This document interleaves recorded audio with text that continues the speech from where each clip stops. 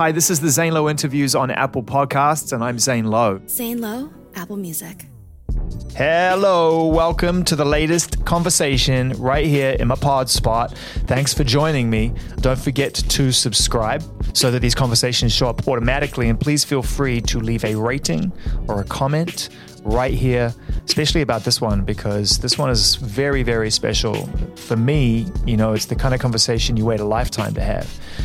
If you think about the kind of artists that you have very, very early formative memories of hearing for the first time, then someone at my age, at this point in my life, I'd be hard-pressed to get past Bruce Springsteen.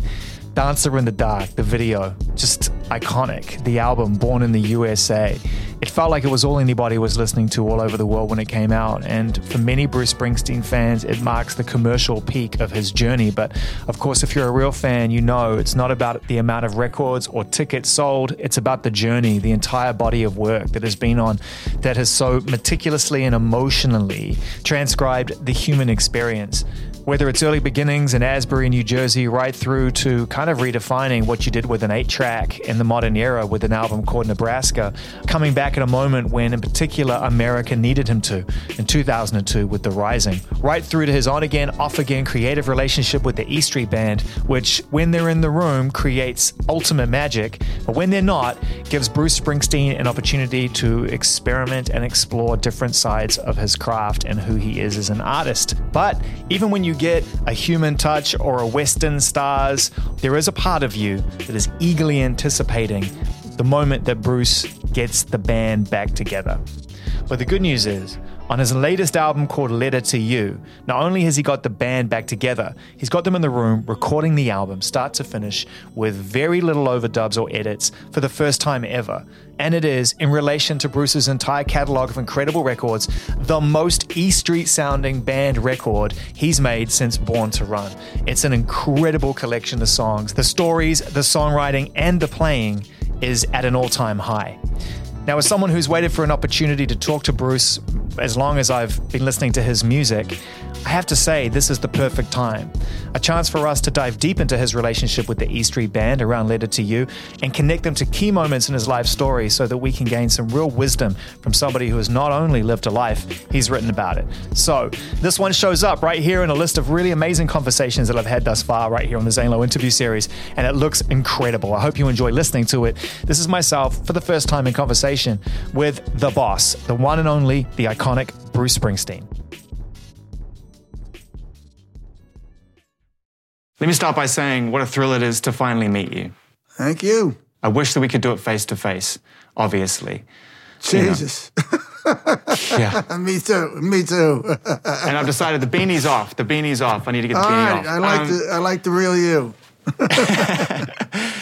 This year has been so challenging for the human spirit, for what it is to be human. And everyone I know, including myself, has kind of, I think, struggled with this idea of stillness here while chaos ensues out there. And for someone who absorbs and translates and transcribes the human condition so beautifully, I wonder kind of how you have adapted just to get the ball rolling at home in the last 8 months. All right, let's start with an easy one. I'm like everybody else, man. Everybody else. I've been taking it a day at a time. And that's all you can do, really. I haven't had any particular secret as how to deal with the whole thing. We just, Patty and I, we literally just been taking it a day at a time, doing what we can. We were lucky in that we made our record and shot the film of it a few months before the virus hit. So I had something to do, yeah. And I could do it with a relatively small group of people, So that helped a lot. So I've been able to stay busy, which has helped. But it's just been a day at a time, like everybody else. I don't have any great wisdom as to how to get through whatever this is that we've been going through. What a gift this album is. I'm so grateful, and I think everyone will be very grateful to receive this album this year. When I think about it, when I listened to it for the first time, I was immediately transported to a place that I know and love that I wanted to hear again. which is this idea of you and the band coming together and just getting out of your own way and just allowing that chemistry and what is special about you as a band and as friends come to be. It was a great project for us because I don't think we've ever played live together in the studio and then kept everything that we did on the full take, all the singing, all the playing. It's the E Street Band, really completely live, and I overdubbed a few solos and things, but it's really the band in one shot. So we've played live in the studio before, but never kept everything. Always gone back in and overdubbed a vocal or overdubbed, put other things on. So it was it was a great experience for the guys, and it was a testament to how good the band has gotten and how better it continues to get over the years, both in the studio and out. So it was a lot of fun, and of course seeing the guys is always great, and it was just a great experience for everybody that was involved. Why do you think it's taken you this long to get to that point in your process, to get with the band in the room and feel like you can capture that live recording and it's good enough for us to hear? I don't know. You get involved with all different kinds of projects that happen in a lot of different kinds of ways. For quite a while, I simply began to demo all my music because I got tired of going into the studio and writing 30 songs and having, 5 of them be okay. And so I started to demo everything. But once I started to demo everything, I realized I really got locked into those demos. And so then I was kind of working in either the records became sort of solo records or different types of projects. And so this was the first thing when I came up with a group of songs relatively very quickly, and I said, well, smart thing to do is to not demo them and let the band come in and just wash straight into them, And I also knew I wanted to do a band project. It had been really quite a while since since I had really put the band together and let them play in the studio. And so it's all just timing and what happens and where you are in different places in your life, and everything comes along in its time. So it was just a good moment for it. Is it a gut feeling? Do you sit there when you're listening to these songs and go, I need to hear the band fire these up. I need to hear what they can do around these? Or is it like, to some degree, it's time for us to get together because if I don't, then the nature of this relationship may start to change if I don't continue to keep the wheel turning?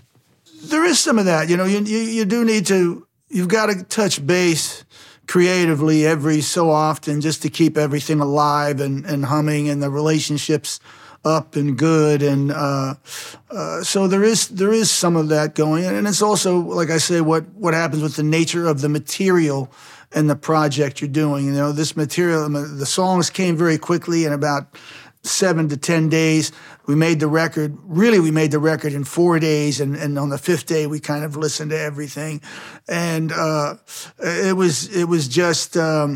But everything has to be nurtured, and even though the E Street Band's been together for a long time, it's still the same, You got to get back together, you've got to nurture those relationships, and you've got to play together. Yeah, and you've got to, the playing together ultimately is what we're there for, and what, it's the foundation of who we are together. And so you've got to touch base with that every so it's really often. clear when you listen to this album or any of the music that you've made with the E Street Band or any of the shows that you've played live, countless shows with the band, that the musical shorthand you have is second to none, that there's an unspoken communication that exists between you musically through the spirit of how you play. But that's only one side of the work. There also, and I am obsessed with your dynamic with the E Street Band because the joy it's given me as a fan and the fact that it comes and goes in these stages, and most people hold on to things and they never let it go. And you have the courage to let it go so it comes home. So I wonder when it comes home, whether or not there has to be moments where things are addressed on a normal communication level, like, man, I wish I'd played on that record, or, you know what I mean? And you have to face those things down because these are real human beings and they love to play with you. Well, I always know the guys like to work, so that's sort of unspoken. But they also know I do work on my own and on certain projects, and it's just the natural ebb and flow of our lives together. Did it take a while to establish that ebb and flow, though? I mean, like, going back, and not only to go back briefly at this point in context of the question, but that decision after one of your most successful records and your first taste of success with the band, where everybody just wanted that, back in Born to Run, to have the bravery to turn around and say, look, I need to flow. The ebb will come later. You know, did it take a while for the band to understand? Because I would imagine the normal human reaction would have been, this is working. Why can't we just keep going? Well, in truth, if I had had some very creative ideas that involved continuing sort of working with the band as I had been doing, I would have done something. But I got to a place where it was really after Born in the USA, where we had our greatest success. And the first thing I did, well, I don't want to chase that horse, you know. The guys you see that end up trying to, okay, the next record's got to be bigger, or it's not the healthiest way to go. You know, you're better off following your muse. And immediately after Born in the USA, I wanted to make a smaller record. I made it over the top of my garage, me and one other guy. And I played all the instruments myself, and it was a record called Tunnel of Love. And so I immediately wanted to introduce myself as a singer and a songwriter, and I wasn't interested in sort of bettering, you know, what we'd done with Born in the USA or anything else. It's a losing game whenever you get into that particular approach. So after that, the band took quite a long break. 10 years. We really didn't play together for 10 years.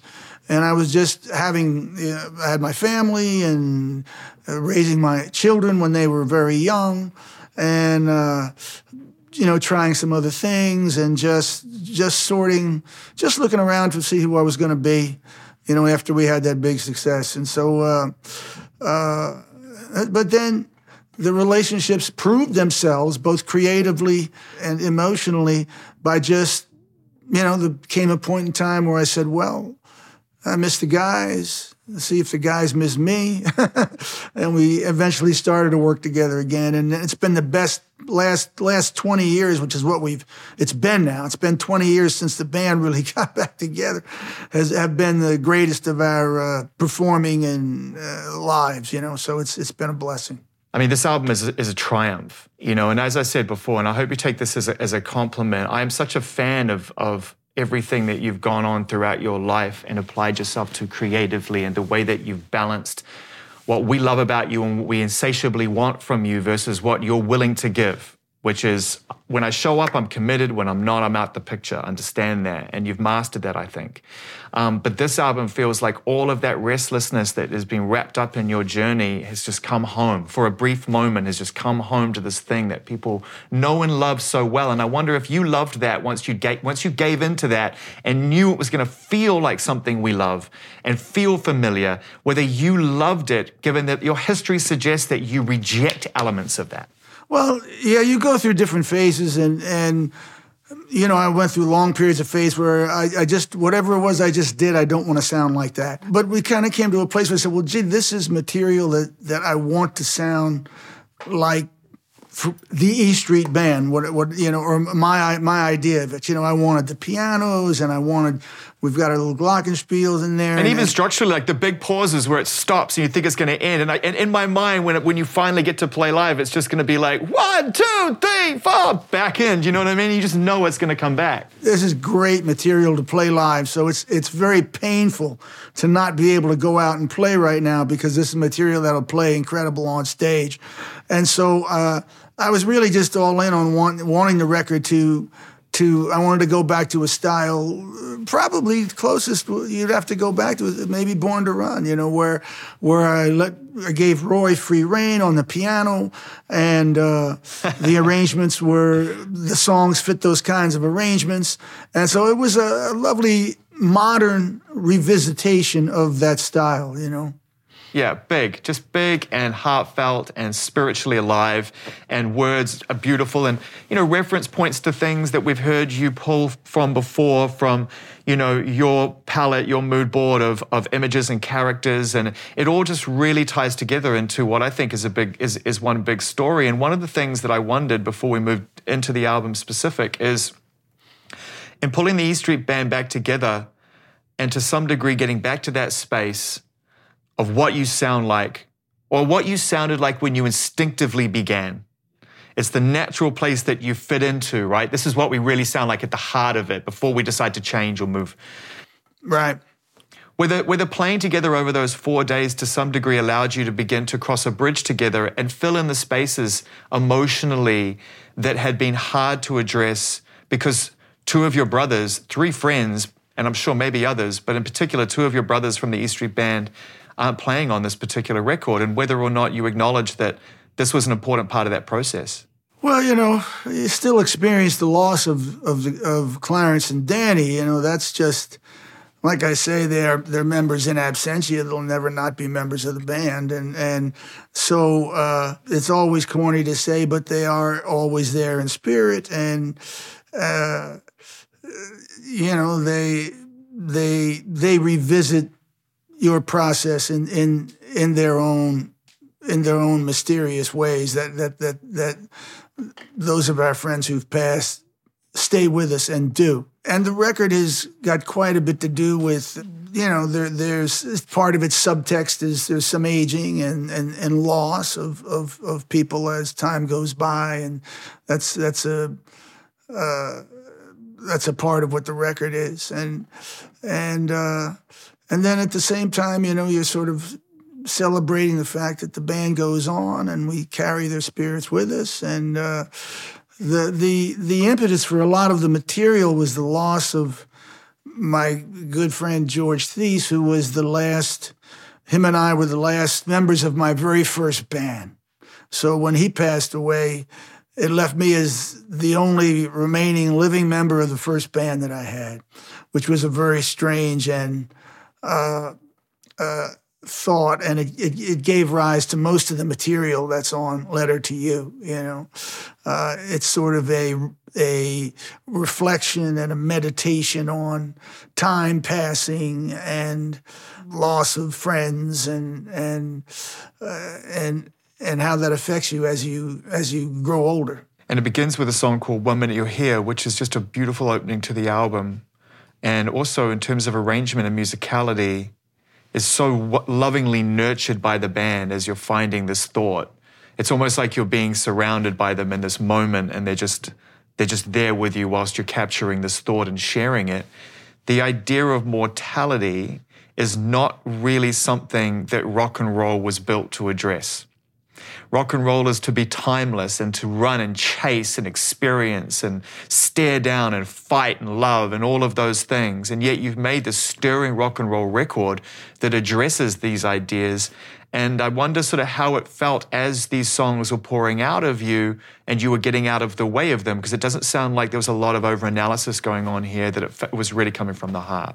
Yeah, the songs were written very quickly, so I didn't spend a lot of time on them. They were all written, each one was written in, a day or two, and they came quite naturally. So that's always nice when that happens. 1 Minute You're Here it's a little bit of a preface to the record. It's unusual to start a record with its quietest song.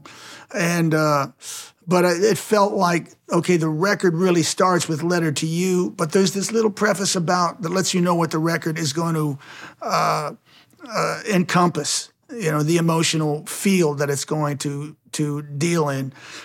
And the record starts with 1 Minute You're Here, and then ends with I'll See You in My Dreams, which are both songs about mortality and death. It was just sort of a little tip of the hat to where the record was going to go, and a little slightly connected to Western Stars. So it was a little transitional piece of music. At what point in your life, as you were going from family to album to tour, and those are kind of the 3 points, right? That if you could look at it in terms of as a shape that define the musical life. At what point did you realize that life is actually short? life is short but long, you know. So obviously, the older you get, the shorter it seems, you know. So, you know, I feel, hey, I'm just in the middle of it, you know. I'm feeling good, and the band is ripping, and you know, we're going through this crazy time period, but we're keeping our spirit, and given the circumstances of the day, we're getting along, you know. So that triumvirate of family work dynamic is always the trickiest thing to suss out. It took me a long time for me to get that straight, and that's even with my family are mixed directly in with the band, as Patty's a band member, you know. If you can balance those two things, it leads for a pretty satisfying life, and I've been lucky enough to sort that through as I've gotten older. I think it's inspiring to see how you've been able to build such a strong, what seems at least for me as a fan, as someone who observes and is a part of the dynamic, such a strong balance over time between the two, because so much of your music, and I think music steeped in great rock and roll, is built on the chase. I think of a song like Last Man Standing, you know, and I think about that idea, and maybe I'm missing the nuance of the song, but the title itself says to me, like, I'm running things down, you know? It's almost like I'm afraid of what I'm not going to experience when it's all said and done. I think that that record that particular song was directly due to George's passing and me finding out that, well, okay, I'm out of that group of people, I'm kind of here on my own, you know. And it was a small honoring of the guys that I learned my craft with, you know, between the ages of 14 and 17 or 18. You know, those were some of the deepest learning years of my life. Learning how to be on stage, learning how to write, learning how to front the band, learning how to sing in front of a band, learning how to put together a show, learning how to play for all different kinds of audiences at firemen's fairs, at union halls, at CYO dances, and just really honing your craft, you know. So it was the tip of the hat, sort of that period of learning with that group of people, you know. And we always wanted to make music that followed our lives along. I said I didn't want to find myself as 40 years old on stage, sort of feeling funny about singing a song that I wrote when I was 20, where I was trying to hold on to some ephemeral sense of youth, you know. I always wanted to write music that felt like it was life being lived at the time. Yeah, exactly. That's been a concern of mine. In fact, I was talking to Rick Rubin about this the other day. We were discussing Tom Petty's album, Wildflowers, because it's coming out in its sort of original 25-song format that I think Tom always wanted to put it out in. Not the 15 single album, although I laughed at it. It's like, that's the single album. 15 songs nowadays is a marathon for kids, but anyway. It is. I mean, back in the day, you didn't have room for more than 10 or 12 songs, you know. If you were my early records have 7 songs on them, 8 songs on them. You know, that was all you could fit. You had 40 minutes, you know. So that were 9-minute songs, though, Bruce. To be fair, no, that's true. You know. No, we were talking about this, and I was saying that album is so remarkable in many respects because it does what you just said. It tells the story of a man at 44 who's going through it and wanted to make a timeless document of that moment rather than try to chase something down. And I feel like the last 5, maybe 6 years of your life, you have achieved something incredible. You have found a way, it's a magic act, really. You found a way to reflect generously and tell your life story through the written word, through Broadway, and now through this gift of an album, and not sound like you're closing your life story. It sounds like you're making room for something else. Yeah, that's an excellent way to put it, because really it's kind of packing your bags from a certain period of time in your life, putting them away, and then giving yourself room to do whatever you're going to do next, you know. It was all those projects were summational. The book was, the play was. This record is sort of, it's a combination of summational and the beginning of something new, you know, with the band. But yeah, that's how I feel. I mean, I feel like... the book was the garage sale, Broadway was the reckoning, and the album is the gift. Maybe that's it.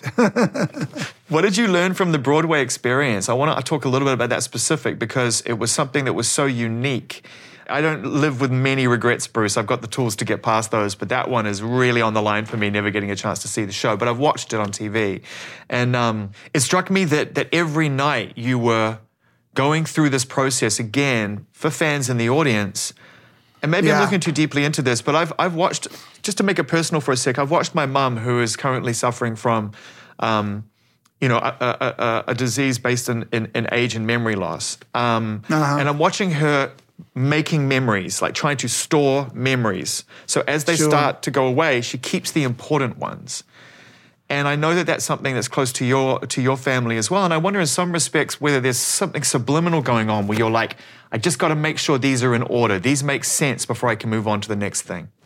Well, the Broadway show was, a lot of these projects amazingly happened by accident, you know, like the book came out of us playing at the Super Bowl, believe it or not, back in 2008, where I wrote a small essay for online about that experience. And so I said, I found a voice that I enjoyed writing in, and so I ended up writing the book. The Broadway play came out of, we were invited to play at the White House by President Obama in the last 2 weeks that he was in the White House. So I said, well, I don't want to bring the whole band down there. I'll go down and play a few acoustic songs myself. And maybe just to change it up, I'll read a little from the book and I'll play a song. So I came in the studio and I spent a couple hours for 2 days, and I put together 90% of what was the Broadway show. And I went down and I played it in the East Room in the White House. And after it, the president came on stage and he said, you know, that was really good. That should be a show. You know, this is true. He said that ought to be a show that you can play for other people, you know. And so on the way back, I said, yeah, I think that's right. That should be something that I should be able to take out and play for some folks. And so I said, well, I need a really intimate environment, because I only played for 200 people at the White House, like no more than 1,000 seats, 900 seats, and all those beautiful theaters were on Broadway. So that's where we ended up. And but the whole thing, once again, came about very organically.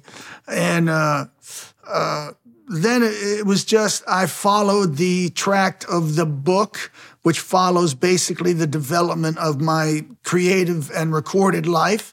And so that it was a very natural structure. And once again, I said it ended up being sort of a summational performance. But that was one of the greatest experiences of my life. You know, I'm not sure how many shows I did, 126 or something, were some of the loveliest nights of my life. Every night was challenging. Every night was a blessing. The audiences were absolutely incredible. And just one of the loveliest experiences I ever had.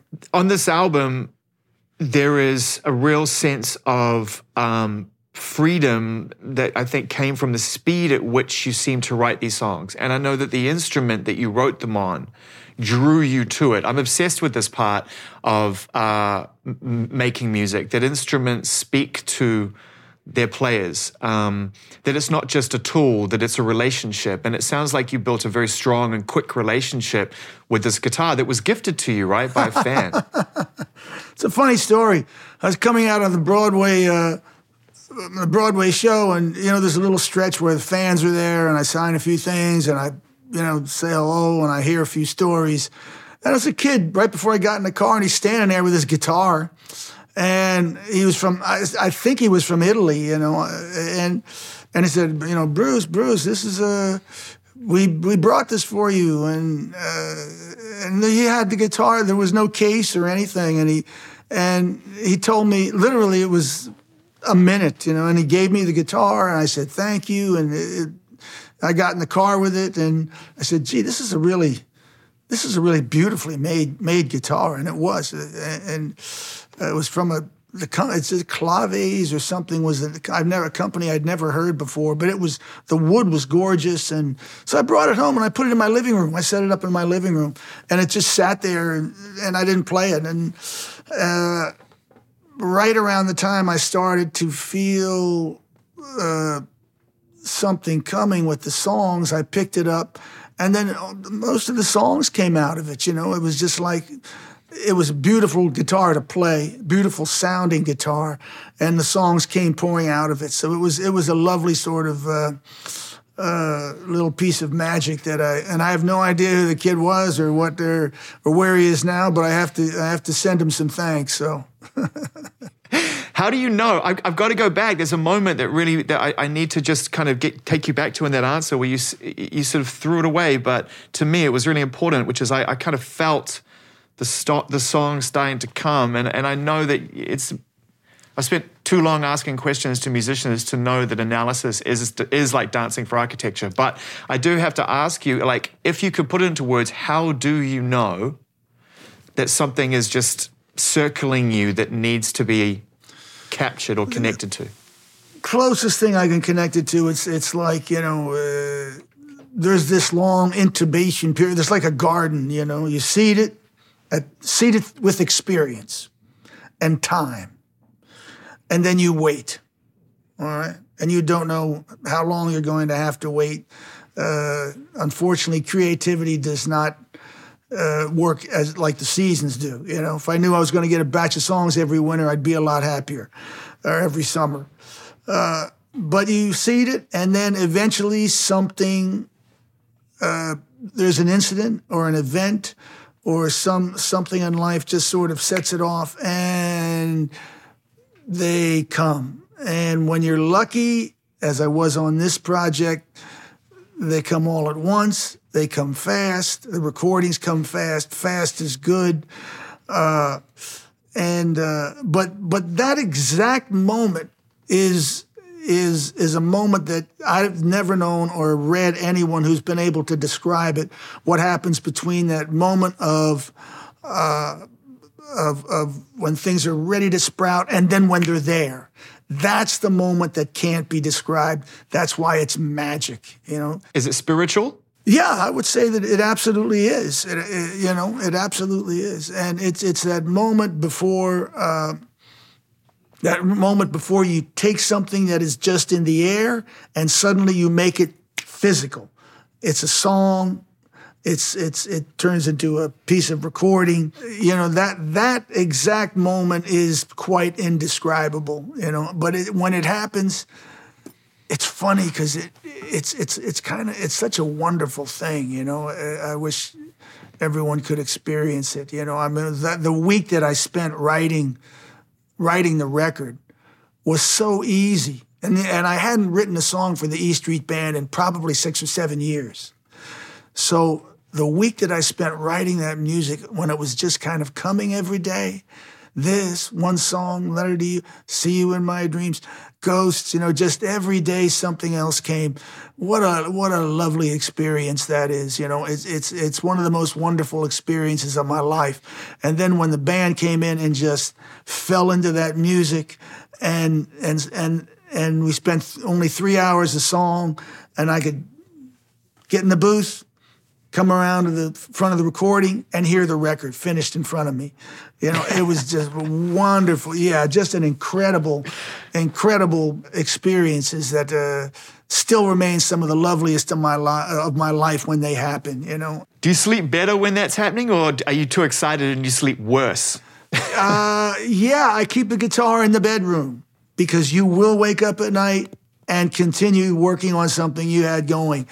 And so you tend to your whole metabolism speeds up. Yeah. So for a week you're very active and your system is very on high.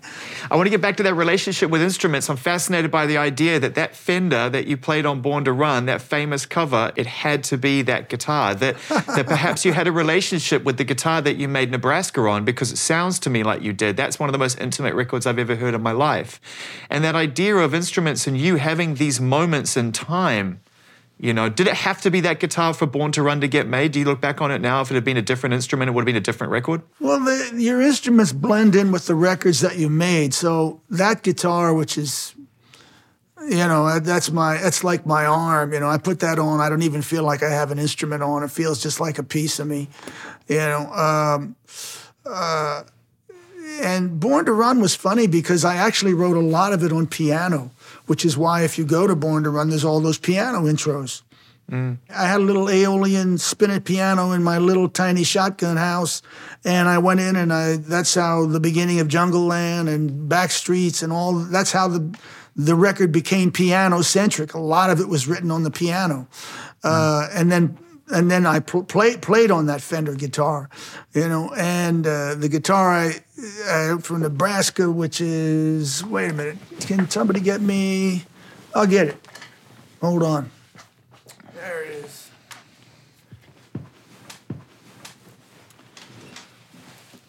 This is the guitar that Nebraska came out of. Wow. Can you see it? Oh my God. You know? I was standing in her front lawn, just twirling her baton. Me and her waiting for her answer. Tennis and people dance. That was it. So it came out of this. So, and all the songs came out of this guitar. You know, so they become sacred pieces for you. You know, anything that brought you all that music. So I've got a few instruments that are sacred to me. I wish I still had that Aeolian piano that I wrote Born to Run on. I don't know what I did with it. I gave it away to somebody when I was moving because I couldn't carry it. You know, so. Well, you know, that's all part of the story too. It's all part of the story too.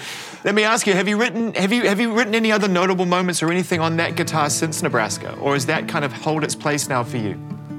No, you know, you use it and then you don't go back to those instruments for some reason. They did their job. Wow. I leave them semi-retired. I may play it on something that I'm recording in the studio, but no, I haven't gone back. But you did go back on this album, and you know, you found 3 songs that appear on right. And they're amazing songs, and they fit beautifully in the context of this album because, as you said, you've created a modern, you know, a version of what the E Street Band sounds like. But my question is, like, on a song like Janie Needs a Shooter, like, how do you even find that? And what prompts you to go back so far to find something you feel is going to fit into this narrative?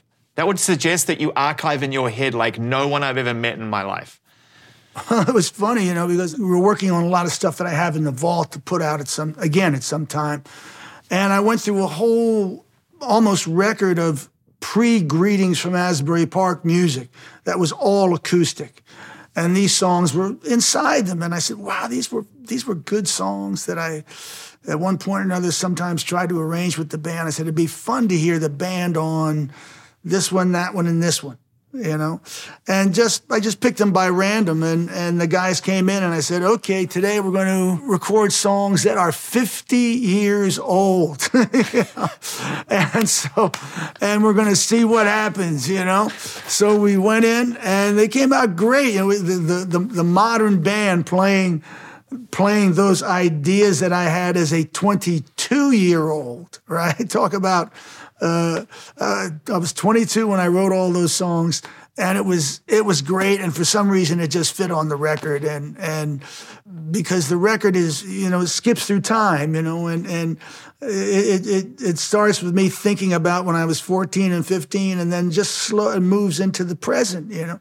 So those songs added a little touchstone for that certain period of time, but a lot of fun, you know, and the band played them great, and I went back and I sort of found a voice that really fit them, and they're a nice addition to the record. I mean, the voice that you found on this record, there are moments that I feel you found a tone and an emotion and a feeling to go along with these songs that I've heard very rarely, if ever, from you. A chance for you to kind of, I suppose, put yourself inside the song in a different way. I feel sometimes, I guess what I'm trying to say is I feel sometimes musicians bend the song to their own tone or their own talent. And I feel like you go the other way. You find a place where you know what the song needs and you're willing to go there. Like on a song like House of a Thousand Guitars. Your voice on that is unbelievable. Thank you. Yeah, you got to meet the song halfway, you know. Every piece of music has its demands. I just try to find out what that is, what tone in my voice is going to feel right for this particular piece of music, and you try to meet it in the middle. And that's one of my favorite songs on the record. I'm not exactly sure why yet. Oh, I am, because it's stealth, the whole point. That song, yeah. That song feels to me like it's the whole point of it all. It's the whole show in one song. It is. That's well put, because that's exactly what it is. You know, it's at the center of the record, and it sort of speaks to this world that the band and I have attempted to create with its values, its ideas, its codes since we started. And it kind of collects all of that into one piece of music, into this imaginary House of a Thousand Guitars. It's not imaginary. You're sitting in it right now. I can see the guitars behind you. This is the House of a Thousand Guitars, that's for sure. I mean, is it in the set now? And I don't want to obviously box you into something that you will immediately rip up and do whatever you want on the night, but I don't see how there isn't a moment where House of a Thousand Guitars doesn't close the show. It could, yeah. It's one of those. It'll come in there somewhere. You know, it is lovely and summational and speaks to that world that I've created with my fans and with my band. So that's a really little blessed piece of music for me. You know, I would say it should have ended the album as a fan, but it shouldn't have, because I'll See You in My Dreams is just the perfect way for the album to end. And you've spoken honestly and openly about the way that you relate to your dreams. And it's weird. I have friends who very, very rarely recall their dreams. I don't often recall my dreams, but you seem to be able to. And I wonder kind of without getting too personal, since you've gone through this process of recollecting and sharing, whether or not your dreams have been different lately. I remember a lot of my dreams, and I always have. You know, I'm a vivid dreamer, and I've always remembered, you know, when I wake in the morning, I will very often remember extensively what I dreamt the night before. But that song was basically about that those that pass away don't ever really leave us. You know, they visit me, and they do visit me in my dreams several times a year. You know, I'll see, you know, Clarence will come up a couple of times in a year. Or the fellow that traveled with me on the road for 25 years, I'll see him, or I'll see Danny. They just show up in very absurd, sometimes in abstract ways, you know, in the middle of strange stories. But they're there, and it's actually a lovely thing to revisit with them in that way. So the song was a little concrete in the fact that does happen to me. But it's also about how they walk alongside of us forever. You know, the people that we love don't ever truly leave us. The pain slips away, the love remains. And they live in that love and walk alongside you as your ancestors and your life companions, as a part of your spirit, you know. So that song is basically about that. Hey, you know, I'm not going to see you at the next session, but I'll see you in my dreams. Have you ever gotten songs from dreams? Has anything come to you in a dream that's made it into a Bruce Springsteen record? Only once. Only once did I ever dream. Usually what happens is you dream a song you're writing and you think it's fantastic. And you wake up and it's always not. You know, there's something in the dream that feels great while you're doing, but when you wake up, it's just like, oh, this isn't that much. The only song I ever got out of a dream is a song, and nobody's really going to know what it is. It's a song called Surprise, Surprise, from my Working on a Dream record. For some reason, I dreamt that song, woke up, wrote it, came out pretty good. But that's the only song I've ever grabbed out of a dream that ended up being anything. So. And it's funny because in preparation for this conversation, I went on the most beautiful deep dive. I just started somewhere, I don't even know where, and I just ended up going very deep into footage and randomly. And I found these old performance videos of you playing with the band in the early days, just the most glorious chaos. Just women running on stage and grabbing you and kissing you, and the band, it's just unbelievable. Those were the days. Those were the days. Those were the days. And I think about all that old footage, and I wonder whether or not you ever come across it. Even just by accident, you stumble on something and you just allow yourself just to indulge a little bit in it and reflect a little bit through what has been captured on video. Yeah, that was fun. That was, we didn't allow ourselves to be shot very often when we were young. I was superstitious about it as far as the magician not wanting to see too closely how he does his magic trick. And so I'm so glad for the footage that exists now as I've gotten older. And I really wish I'd allowed, and we film a lot now, but I really wish I'd allowed us to film much more when I was younger. But that particular piece of footage, which I'm very familiar with, was us playing Rosalita in Phoenix, Arizona. That's right. And I think I was 27 or 28, and it was just this. It was the end of the night, and there was just that fabulous, chaotic moment where the stage is besieged, and it's a great little piece of rock and roll footage, rock and roll film. There's a moment after they finally remove the women from the stage and everything else, where I think you turn around to someone in the band, and you're just like, what the just happened? Yeah. And the veneer just falls away, and all of a sudden you're not the boss anymore. You're just this 27-year-old normal kid who's like, what just happened then? It was amazing. Yeah. Great time. Great night. We had a lot of great shows in Arizona. Phoenix, Arizona was a big, big city for us when we very started, and great audiences there. So that was a lovely moment. One thing I've learned from talking to musicians over what has now become a majority of my life is that this beautiful experience that you go through and that we all go through together by loving what you do, I would say almost inevitably begins with the desire to get past something, fill some hole. Oh, of course, yeah.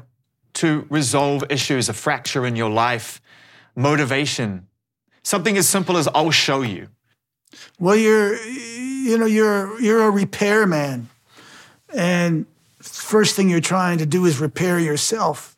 The places that you've been wounded or hurt or feel empty, and then through doing that, you come up with a gift where you can help people repair themselves through your music and through. So that's the way I look at part of my job is I'm a repairman. It's also you're into an identity search. Who am I? What do I believe in? How am I going to comb my hair, wear my clothes, walk down the street? It's a huge search for. Popular music is a place where a lot of people go to find their different pieces of their identity.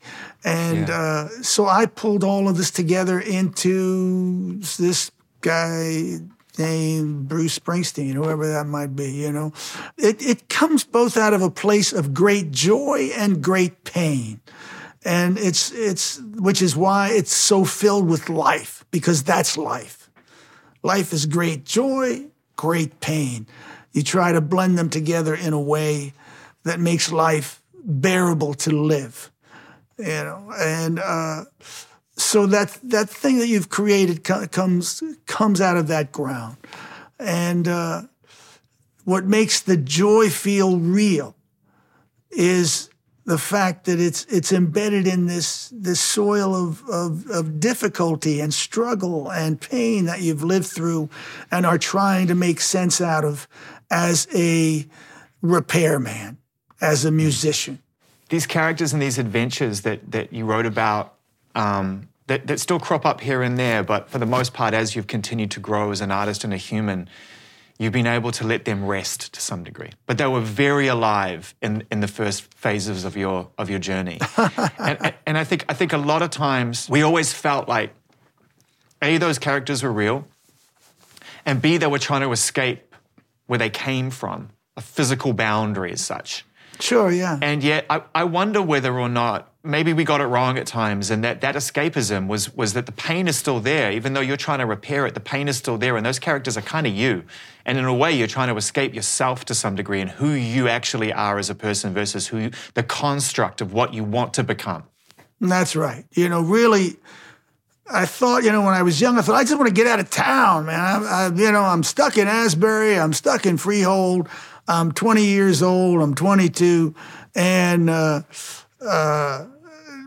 I just want to go someplace. And so all my early characters were really based on characters that I sort of knew in Asbury Park, all these different little street characters. And I used part of it was real and part of it was my imagination, and that's where Greetings from Asbury Park and The Wild and the Innocent and the East Street Shuffle and some of Born to Run comes from. But what you find out later is hey, I live 10 minutes from Freehold right now. It wasn't so much the place you were trying to get away from. It was some aspect of you that you were unhappy with at the moment, and you were trying to sort through and process, And as time went by, I realized that I like where I live, I like where I was born, I like the people that are here. It's been a great life for me here. I've been pretty protected by the community that's here, so I kept a level head and it protected me from sort of the vicissitudes of fame and fortune. Which can confuse a lot of people. But you're right. It's initially, it's not so much you want to actually physically get away. It's that you need to process the things that are painful in your life and the parts of yourself that you want to escape. You got to sort through that stuff. And if I could ask you, because I've done that too, and there's a moment that you get there where they call it a breakthrough. And that's really breaking it down to its core element so that you can always refer to it as and when you feel lost. Right. Bruce Springsteen, the superstar, the person who has influenced and inspired and given joy to millions and millions of people, the person who makes music. Why is Bruce Springsteen here? I have no idea. No breakthrough. No breakthrough. We got some more work to do, Bruce. We got more work to do. That I don't know the answer to that question. This is everybody. I think if you're talking about why does he exist? Not why is he still here? Why does he exist? Right. Yes. If you were searching for a purpose in your life, I was a guy that was born to pick up that guitar and, put my band together and travel around the world and give people a good night of entertainment if I can, and maybe sometimes a little bit more. That's a spiritual calling, Bruce, right? And it brings us to a song like The Power of Prayer, which is, and also the idea of faith. And the fact that throughout your life, and I think of an album like The Rising really as a key moment there, because I feel like that was a real moment when you heeded the call, that you knew you had something to share and to say that would help to repair in your own words, and you heeded the call. And you give faith to so many people. I wonder where you what you put your faith in and where you're able to have a relationship with faith that's personal. Yeah, well, I grew up Catholic, and that was enough to turn me off from religion forever, and I realized as I grew older that you can run away from your religion, but you can't really run away from your faith. That's something that is it's a very different thing, and so I carried a lot of the language with me, of the biblical language, which I use and write with quite often. And my work is filled with it. Promised Land, House of 1,000 Guitars, Power of Prayer on this record. I found a meditative, constructive, fulfilling sort of faith through my work. The song Power of Prayer on the record really sort of explains how, hey, that was my, those little 3-minute records and 180-second character studies that came through pop music were like these little meditations and little prayers for me. And that's what I turned them into. And my faith came in and filled those songs and gave them a spiritual dimension, you know. It's an essential part of your life. How does music play a role in your life when you're not making it and when you're not writing it? And does it always fill the rooms? And what do you listen to? What do you and Patty enjoy? All right, let me think what I've listened to. Okay, I have a show I'm working on. I'm going to work on today where there's a song called American Muscle by a group called One America. I have Nas's Car 85 from his new record. I have Chuck Berry's No Particular Place to Go. I have a song by the Screaming Blue Messiahs, a group that was from 1983, one of the greatest bands of the 80s that people are not that familiar with. I have a song by the Tom Robinson Band called 2468 Motorway from the 70s. So I'm all over the place, you know. So right now I'm listening to all those things for the show that I'm going to do today. You know, I feel like music this year has really shown up. It took a minute for artists to understand how to move in a different way because, you know, no longer family record tour. Like, wait a minute. And it was our job as fans to give artists the space to find their voice at a time when stillness and creativity aren't actually good don't necessarily get along all the time, right? Stillness is not always a good friend to the artist, is it, Bruce? Well, most artists are not good at being still. You know, that if you were good at being still, you wouldn't be running around the world at 1,000 miles an hour, yeah. Even when you're in one physical place, your brain is always off on another adventure, you know? And so my mind is constantly in the wilderness, you know, searching for what's going to happen next. Where am I going? What journey am I on? And so if you're going to be an artist, you cannot expect a quiet mind. They just don't go together, you know. As you get older, hopefully you learn to reserve some room for that mind so that you're not constantly running and constantly working and constantly in place. That's an important skill to develop. But in general, artists are not creatures of a quiet mind, and that's just the way that it goes. Yeah, and it's not a quiet time. I've always felt to some degree like we have wanted you to speak or to show up or to use your voice even more than you've been willing. And that we are trying to pull you into a conversation at times where you feel like you have a right, and you do, to decide how you want to show up. And that's really through the power of your music and your ability to heal through your music. But does it feel like a bit of a tug of war sometimes between the quiet, secret, subliminal hope that Bruce is going to put out a record that speaks to the times versus what is really going on inside you? Well, I take into consideration that I'm in a conversation with an audience, and that because I have established this conversation 45 years ago, I have an obligation to hold up my end of it. So I try to do that, you know, as best as I can, and fulfill what I feel is my continuing commitment to the ideas that we've put forth and the audience that we've nurtured.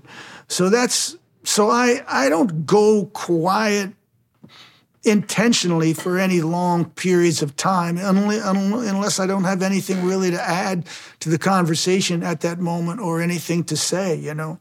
I'm interested in, as much as anybody else is, in like, well, what's going to happen next? I don't know. I got to wait and see. You know, I wouldn't have expected that I'd had this group of songs, you know. Guys were telling me that we cut the record almost a year ago next month. I didn't think, you know, what I thought I'd have those songs and have the band in the studio at that time and things would have just worked out. No. So, you know, but I believe in holding up sort of my end of the conversation as best as I can. But I think a lot of people would have thought that this would have been a time when you would have come out and there would have been a moment where there was a reckoning of sorts with the way the world sits. And I think for me personally, I think it's beautiful that you found a space to speak personally and honestly rather than speak for everybody else. I don't come from concept first, you know. And I don't believe the artist has to address the exact moment literally, when they put a piece of work out. This record sort of, it addresses it in its own way, Can you give us an example about where you see that, where you hear that in the music that you made, where you feel like, in a way, whether consciously or subconsciously, you steered into the moment? To address yourself simply topically all the time. And I've really, I would say the closest I ever came to doing that would have been unintentionally, maybe Nebraska during the Reagan years, maybe a little Born in the USA, and The Rising would probably be as close as I've come to sort of taking on immediately and direct topical issues. In general, I don't do that, because very often I just can't write the songs that are good enough for the moment, and so you write what comes out of you, and that's the best that you have to offer at a given moment. Are you more surprised than anybody else that people consider Bruce Springsteen to be this voice of the American narrative, this person who always finds a way to translate, the chaos and the calm, and yet to your point, it's never been a conscious or conceptual decision? Well, I think if you look at the body of my work and we're trying to, if you wanted to find a body of work that expressed what it was like to be an American, say from 1970 to now, in the post-industrial period of the United States, yeah, I'd be a place you could go and get some information on that. And so in that sense, I always tried to speak to my times in the way that I best could. And so that may be where that side of my identity comes from. Well, this has been an incredible conversation, and this album is a great conversation between yourself and all of us. And so if we could end by me asking you this, can you recall one of the greatest conversations that you've ever had with somebody that really has stayed with you, and not even in the specifics of what they said, but just a conversation that you remember, because we have them all the time. Sure. But it saddens me that we don't recall enough of them because they subliminally make up the learnings of our life. And if you could recall one really impactful conversation. Well, I would say that I'm involved in the conversation that I've had with John Landau, my friend and longtime manager and record producer. I've had some of the most essential conversations of my life with John, with my close friend. And these are conversations that I would call life-shaping conversations, where they were very, at times when I was really in a quest for and stuck for where I was going, and John was a great resource and friend, and I had just some critical conversations. It's good. I wish that everyone has one friend that they can have that conversation with, which is the conversation of your life.